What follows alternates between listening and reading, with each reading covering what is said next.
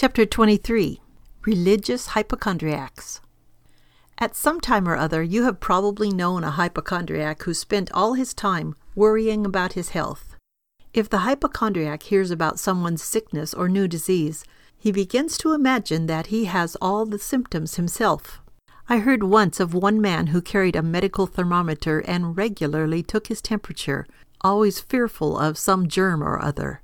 This is an extreme case, of course, but in one form or another, the hypochondriac is familiar to most of us.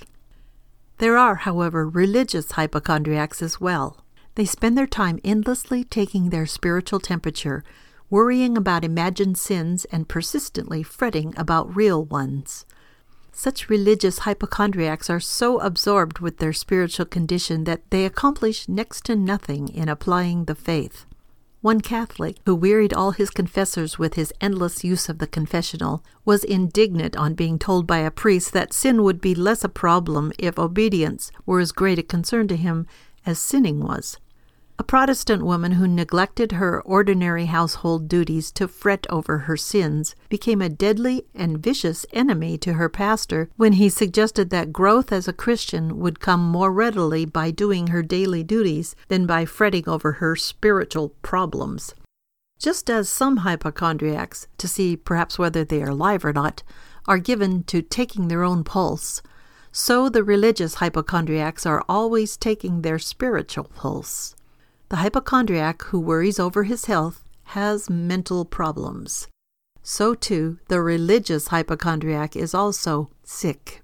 In both cases, there is a preference for anything other than health.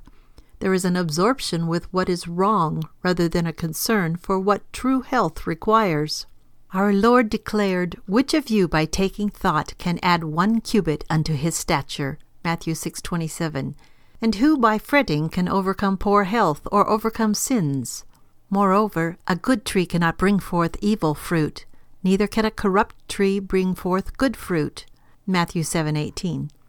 A man who through Christ has redemption has peace with God. He enjoys good spiritual health and brings forth fruit or results in terms of it. He does not fret. He acts and produces.